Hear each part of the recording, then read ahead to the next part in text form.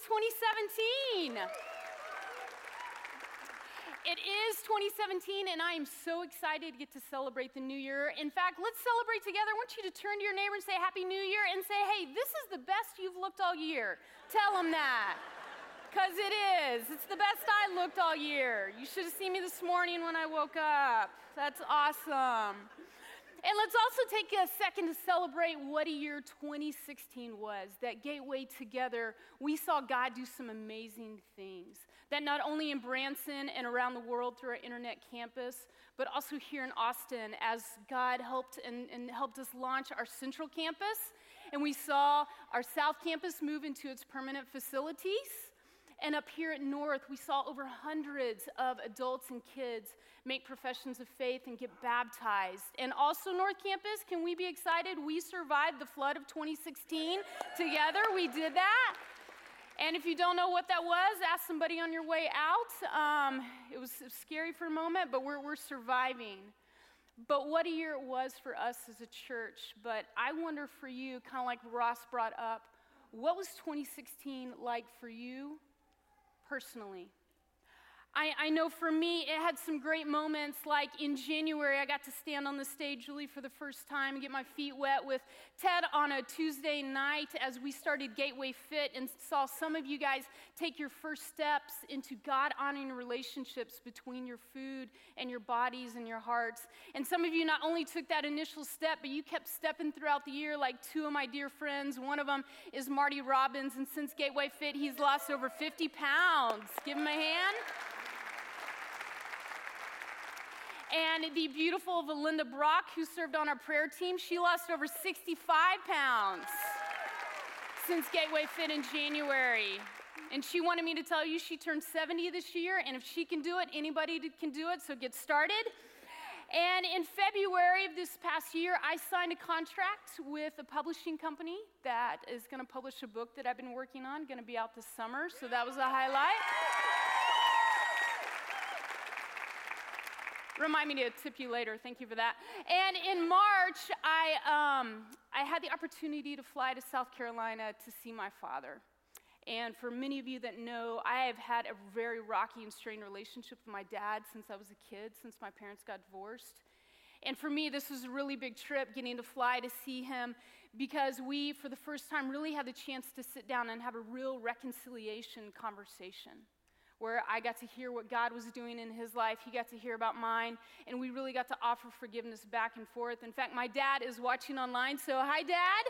Happy New Year, and Happy New Year to everyone watching online in your pajamas. We're a little bit jealous, but we're glad we're here. We're glad you're with us. And then in June of this year, I got chickens.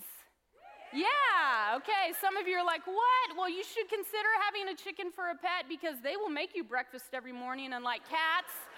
And here's me hanging out with my chickens at home, just kind of bonding with them. That's what we look like. And then in October, I had the chance to go on a global serve trip with one of our teams to Nepal, and had the opportunity to hike through the beautiful Himalayan mountains. And we as a team got to share the gospel and got to see over 130 Nepalese men and women start a relationship with Jesus. And also while I was there, I got to make a new friend or two. That's one of the ones that I made. I thought it was funny. Okay, maybe not. So these are just a few of my wins in 2016. But before you think I had like the most epic year and you're jealous of my Snapchat-worthy highlights, I want you to know it definitely had its share of bumps and bruises. My oldest dog, Abby, who's 12, she's had a really rough year with medical issues as she ages and declines that have been really expensive and obviously emotionally exhausting. I've had to deal with that. And this past year, I've really struggled as I've been on staff full-time here at Gateway, struggling work-life balance, and many of you have had that same struggle. When does work end and where does personal life begin? And then also for me in 2016, I've been sick a lot. And if I'm honest, this past month, it's actually included a really just tough bout with depression, or kind of some weird, just dark cloud kind of hanging over me that I'm not really sure if it's seasonal or medical or just Satan being a jerk. But, because he is one, we'll talk about more about that. But But it's been a tough year, and actually I'd kind of really sum up 2016 just as I was really tired, like bone weary, exhausted, tired, and some of you know that because you're rolling in the same way. Which, considering how I thought 2016 should have been, is kind of ironic because my word for the year for 2016 was power. Like I was going to have an epic year, and power was my word for the year. And some of you coming in here today, you're like, all right, what's this word for the year thing? Because you rolled in, you got your New Year's resolutions, you're so excited to get after them, and yay for you. I'm excited for you. I personally am not very good at New Year's resolutions. Usually about 3 o'clock on day one, they're over. I've failed. So what I've learned to do is what some others at Gateway have taught me is ask God for a word for the year. And so I want to challenge you to the same thing, that today you ask God for your word for the year. And it's a word for that for the next 365 days you pray about and you pursue growing in. And it's often a word that drives deeper at a level of your heart than sometimes New Year's resolutions do. And so I want to encourage you to ask God for your word for 2017. Maybe it's an area you need to grow in, and maybe an area where you need the life of freedom in Christ in, and then write it down and focus on it for 2017 and watch and see what God does, where he shapes you, changes you, molds you. But I do want to warn you a little bit. When you kind of do a word for the year, you don't always know where your one word is going to take you. Like wanting 2016 to be about power, and yet I'm standing here telling you I'm tired and exhausted. But I remember in January of last year thinking, I'm just so excited because I'm going to just get to like be strong like all year, like flex like Ross was doing, you know? And I could grow and learn what it meant to walk in the power and the authority that the scripture talks about. And I was so excited for that opportunity. But what I didn't realize was how many situations that God would lead me into where I was totally powerless. And it was in these powerless situations that I learned just how powerful that God is in a whole new way. And some of those situations actually helped me regain some power that I'd given away to other people, or other situations, or certain situations where honestly I was too scared to stand up in. And so even though I do stand before you kind of weary and tired, I do see how I've grown in power and confidence in the gifts he's given me. But most of all, I've grown in the knowledge of just how powerful he is. But that's so last year, right? It is 2017. Why are we talking about 2016? It's a new year, a new start, which means a new word, right? So we know Ross's word. I'll give you a few of my others previous years. 2015, it was blessing, because I felt like God wanted to grow me in my ability to receive his blessings. 2014 was gratitude, which was a powerful year because I really got to learn how to be thankful for the little things in life. In 2013, my word for the year was humility, because at that point, I might have had a slight pride problem. I really tackled it that year, and I'm now the most humble person I know, so you can be excited for that. And my word for 2017, you ready? Drum roll, is dance. Yes, dance. Now, some of you may not think God would invite me to dance. That might actually be a strange word for you. In fact, I grew up in a denomination where dancing was actually considered wrong, like strongly discouraged, almost sin level, if not. And so actually having dance for a word for 2017 feels a little bit rebellious. I kind of like it. But you see throughout Scripture, dancing mentioned. In fact, one of the manliest men in Scripture, King David, he talks about God's invitation to dance in Psalm 30, verse 11, where he says, "You have turned my mourning into joyful dancing. You have taken away my clothes of mourning and clothed me with joy," which I feel God is inviting me into this year. More dancing, more joy. And honestly, I love to dance. I'm not very good at it, so don't get excited. I'm going to bust a move up here on stage. Not going to happen. But I think like any good father that loves to watch his little kid, his little toddler girl dance free, I think God likes to watch me dance. But I think there's also a deeper invitation for me in it, that as many of you know that have attempted any kind of partner dancing where one person leads and another person follows, it requires extreme intimacy and unity and a closeness and trust. And I think God wants to grow me with that in him this year, that he wants me to follow more closely than I ever have before. And that whatever life hands me in 2017, that I can have the ability to see and feel him leading, and then maybe respond with a step, with a hop, with a shimmy, with a nay-nay. Okay, no nay-nay. All right. But that what's beautiful about dancing that I've come to realize as I've been praying through and thinking about it is that if I misstep or maybe even trip or heaven forbid have one of those Dancing with the Stars, absolute fall on your face bloopers, that I can get back up, that I can experience grace, and I can just dance on throughout 2017, which the thought of that brings me a lot of joy. And so that's God's one-word invitation for me, but that's about me. I wonder again for you, what's your one word? For some of you, you may already know or kind of have an inkling. For others of you, or this is like a whole new thing. You have, as you walked in, you received next steps, and those kind of have a process and some questions that you can look through and pray through to figure out what your one word is, and then powerful suggestions for what you can do throughout the year with it. Because whatever your one word is, I know that like me, you're so excited for a new year, a year of transformation, of change, a year of victory, a year where your one word takes you closer to what God has always had for you. But many of you may be wondering how, like Melissa, if I get my one word, how is that really going to set me up for an epic year? How can I stand at the end of 2017 and look back and see a year of victory having unfolded?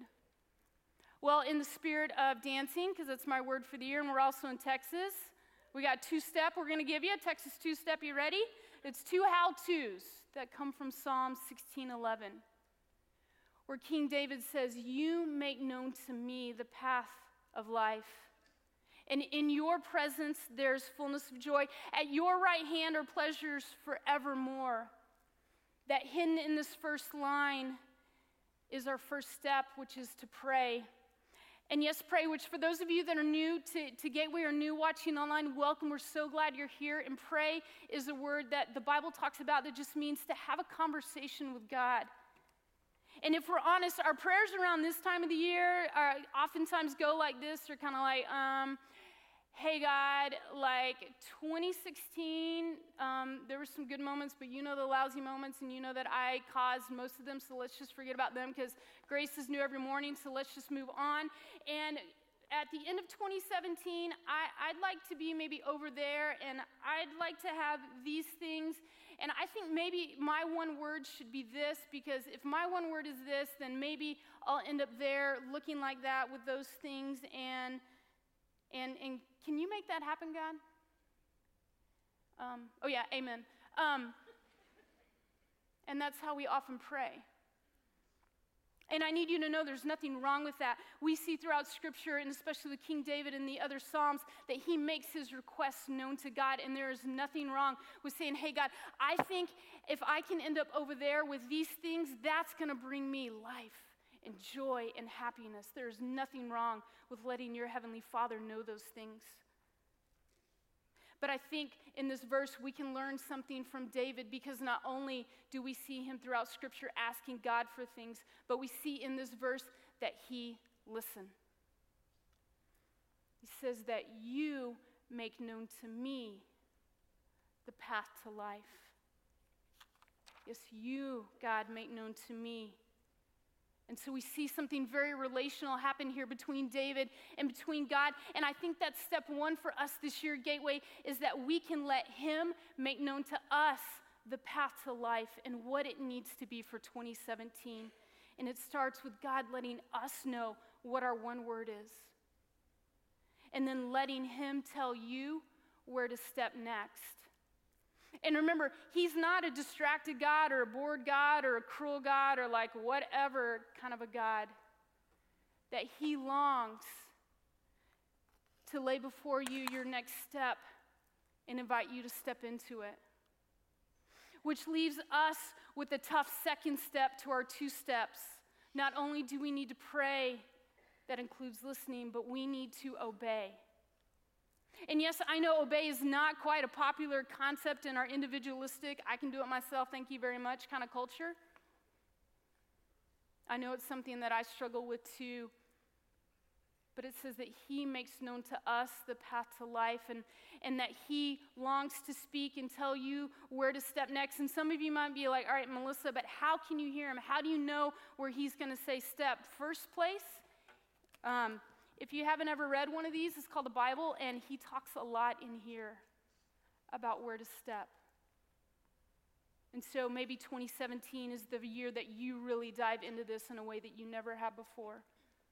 He also talks through godly community and godly counsel, that maybe he might use somebody else here at Gateway or in your life group, or maybe one of your spiritual running partners to speak on where to step next, or maybe it's going to be through the Holy Spirit's inner, still, quiet voice that he'll say, step here. And you know, he's not cruel. He doesn't pull some string and make my leg move and step into here. I'm not a puppet, and he's not a puppeteer. That he offers me the option of choice. And so as we oftentimes hear and say, all right, God, this is where you want me to step, and he says yes, and we look at the path, oftentimes we don't see the next step, but we can hear his voice, but oftentimes we immediately will hear another voice. And for some of you coming in here, you may not realize that there's a battle for obedience for your year of victory, your year of freedom, your year of transformation. But that scripture talks about that we have an enemy that longs to speak in his name. In scriptures referred to as Satan. He's called a deceiver, a thief, the father of lies, that as Jesus points out and says, hey, step here, this is going to start you where you need to go in 2017, I can guarantee you're going to hear another voice that says, don't step there. God won't be there. He'll leave you. Do you know what people will think? So don't step there, just step right here. This is almost obedient, or close enough to obedient, or let's just do another disobedience. There's grace. God won't care. But remember, God longs to make known to us the path to life. And so the way that we can shut the liar up is with truth. That when I dive into this, I start to know the truth about what God says, that he longs to give me a hope and a future, and I can come over here and I can battle with him. And I can say, no, you don't have to talk to me anymore. In Jesus' name. And I'll tell you that this actually is what it looks like. This is actually mine. He lives in my garage. And I work things out because sometimes I need to be reminded here, not just here, of what the truth is. And when I used to, long time ago, start this process of trying to shut him up, this is kind of what my punches look like. It was like, that's how strong I knew and held truth. But now when he whispers, God's not going to be there, don't take that step of obedience, I can come around and say, no, he will not leave me nor forsake me. His plans are to prosper me and not to harm me. He has a hope and a future and good things. Can I get an amen on that? Yeah? And some of you need to be reminded as you're about to take this step that this voice isn't one you have to listen to in 2017.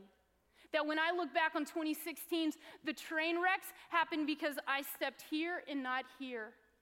But the invitation today is to hear Jesus' voice and to step in, and that it is a battle, but it is one that we can win. That we need to know the truth, but as Ross spoke about and as we sang about, in looking at obedience, I don't just need to know the truth, I need to have faith in the truth. Which brings me to one of my favorite stories in the Bible. It's a story of victory, a story of transformation, but it's a story where the main character comes so close to blowing it. And so join with me in 2 Kings chapter 5, starting in verse 1. And it says that now Naaman was commander of the army of the king of Aram. He was a great man in the sight of his master and highly regarded because throughout through him, the Lord had given victory to Aram. He was a valiant soldier. So I kind of picture here some kind of cross between maybe Russell Crowe and Gladiator and maybe Mel Gibson and Braveheart, like manly with like facial hair, kind of, but not a whole lot, and a kilt. But he's a little bit different. Naaman's a little bit different than these two guys because we read on that he had leprosy. And so I imagine how this big, valiant warrior, manly, tough guy from Syria, that maybe when his new year rolled around, I wonder if his word for that year was healing. I wonder if he wanted healing. But we read on in verse 2, it says, "Now bands of raiders from Aram had gone out and taken captive a young girl from Israel, and she served Naaman's wife. And she said to her mistress, 'If only my master would see the prophet who is in Samaria, he would cure him of leprosy.' Naaman went to his master and told him what the girl from Israel had said, and 'By all means go,' the king of Aram replied." Which I think it's interesting to note here what happens in the story with Naaman. That a young girl told Naaman's wife, "Hey, there's this guy." And some of you are in these seats because someone told you, "Hey, there's this church," or "Hey, there's this guy, Jesus," or some of you are watching for the first time online because someone told you, and you went, "Oh, okay."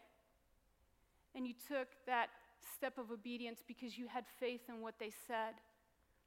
And so you see here Naaman having faith in what he heard from his wife, because he could probably have listened to a liar saying, "There's no one, he won't be able to heal you, don't even try."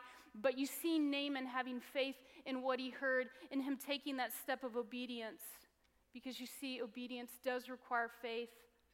And we pick it up in verse 9, and it says, "So Naaman left, taking with him 10 talents of silver, 10,000 shekels of gold, and 10 sets of clothing." So many of you probably didn't get shekels or talents for Christmas. Maybe you did. Congratulations if you did. But if you didn't, that equals about 750 pounds of silver and 150 pounds of gold, plus 10 outfits and 10 kilts. So that's a lot, right? So you see him not only just kind of taking the step of obedience, but like he's all in. He's packed his horses, he's got his goods, he's got his clothes. He is ready to go see something happen. And some of you came into here this morning ready to see God do something big in 2017. You are on your horse and you're ready to go. And I'm excited for you that we see Naaman have that much determination and excitement. But what we're going to see is that Naaman didn't just need faith to take that first step. Because after we take the first step, God's always faithful. What is he going to do?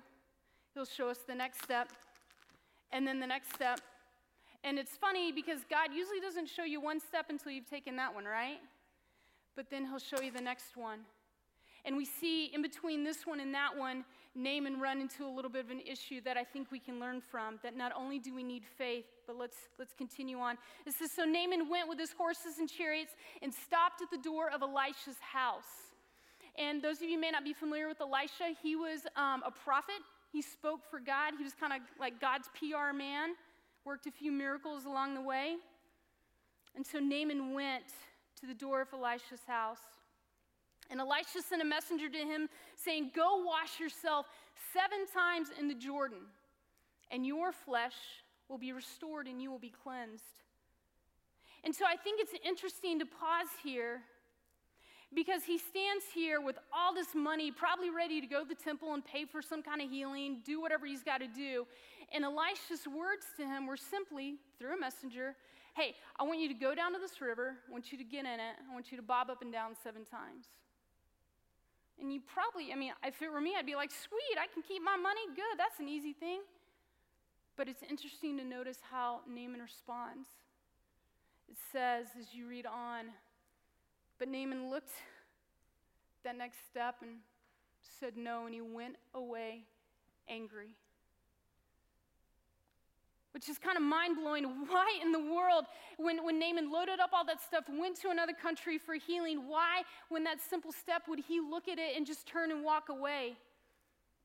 Because in a year of victory, when you're looking for God to move and make your one word come to life, not only does obedience require faith, it requires humility, which Naaman didn't have. It says in verse 11, but Naaman went away angry and said, I thought he would surely come out to me and stand and call on the name of the Lord, his God, wave his hand over the spot and cure me of my leprosy. Are not Abana and Pharpar, the rivers of Damascus, better than all the waters of Israel? Couldn't I wash in them and be cleansed? And so we notice that Naaman's standing here and he gets his kilt in a wad because he thinks Elisha's going to come out to him, do some spiritual nay-nay wave dance, heal him, and that's all he's got to do. And God had a completely different step of obedience, which is often what happens as we're looking to head off in the path that God has for us. It's usually a choice. It's usually a step that doesn't make sense to our brilliant engineering, controlling, I'm American and I know how to do it mind. And that's where it requires humility, which we see in this moment Naaman really struggled to have. And not only is he mad about that, but he complains about the water. Like, I'm sorry, that Israel Redneck Creek is not good enough. I could go dip at home. So he turned away and went off in a rage. And now before we judge Naaman too harshly, I want to pause and consider just how real this is, because as we stand on the edge of a new year on day one with 364 more to follow, with our new word, new hopes, new dreams, often the time and the next step that God's going to ask us to take is going to be one that doesn't make sense, or actually will put us in a place of weakness and vulnerability. In fact, as we head into our adulting series next week, some of you might find God whispering for you to take a step that will help you grow up emotionally and spiritually. But it might be as hard or embarrassing as dipping in a creek in a kilt. And for others of you, your step actually might not be to step over here and dip down. It might be the other end of the spectrum. It might be God saying, no, I don't want you to dip down. This year in 2017, I actually want you to step up. I want you to get commissioned and start leading at Gateway. I want you to go after that job promotion. I want you to go after that career change. I want you to do that thing. I want to enlarge your territory, because humility isn't being a doormat. Humility is being who you're created to be in Christ, no more, but no less. And so this is the step this year that God might actually ask some of you to take. But I worry that some of you might look at your steps in 2017 and, like Naaman, just turn and walk away in a rage. So I pray that you get connected. I pray that you have godly community around you like Naaman had. Because we see in verse 13, he goes off in a rage, but that's not the end of the story. Because in verse 13 it says, Naaman's servants went to him and said, my father, if the prophet had told you to do some great thing, would you not have done it? How much more than when he tells you, wash and be cleansed? So he went down and dipped himself in the Jordan 7 times.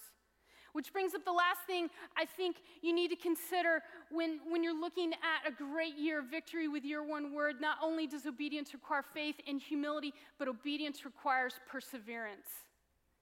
Because how many times did he ask him to dip? 7. I don't know why either. Why not just one?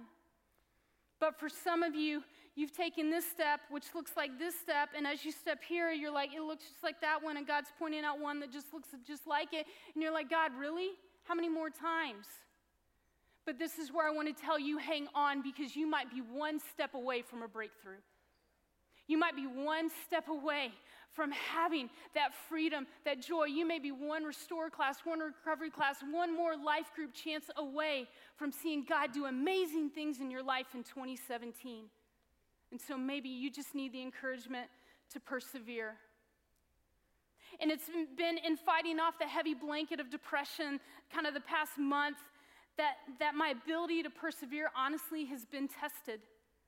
that I've had to go back and battle and jab with faith and truth against some of the lies that he's tempted me to believe, to give up and walk away from being obedient. And so my reminder to me and to you is that we got to keep our fists up. We got to keep jabbing back with truth. We got to keep persevering, and we got to keep moving on. Because sometimes it's that 7 dip, it's that last jab back that in the name of Jesus shuts him up.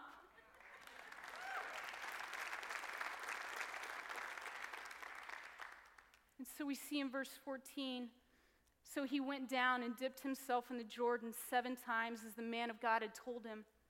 And his flesh was restored, and he became clean like that of a young boy.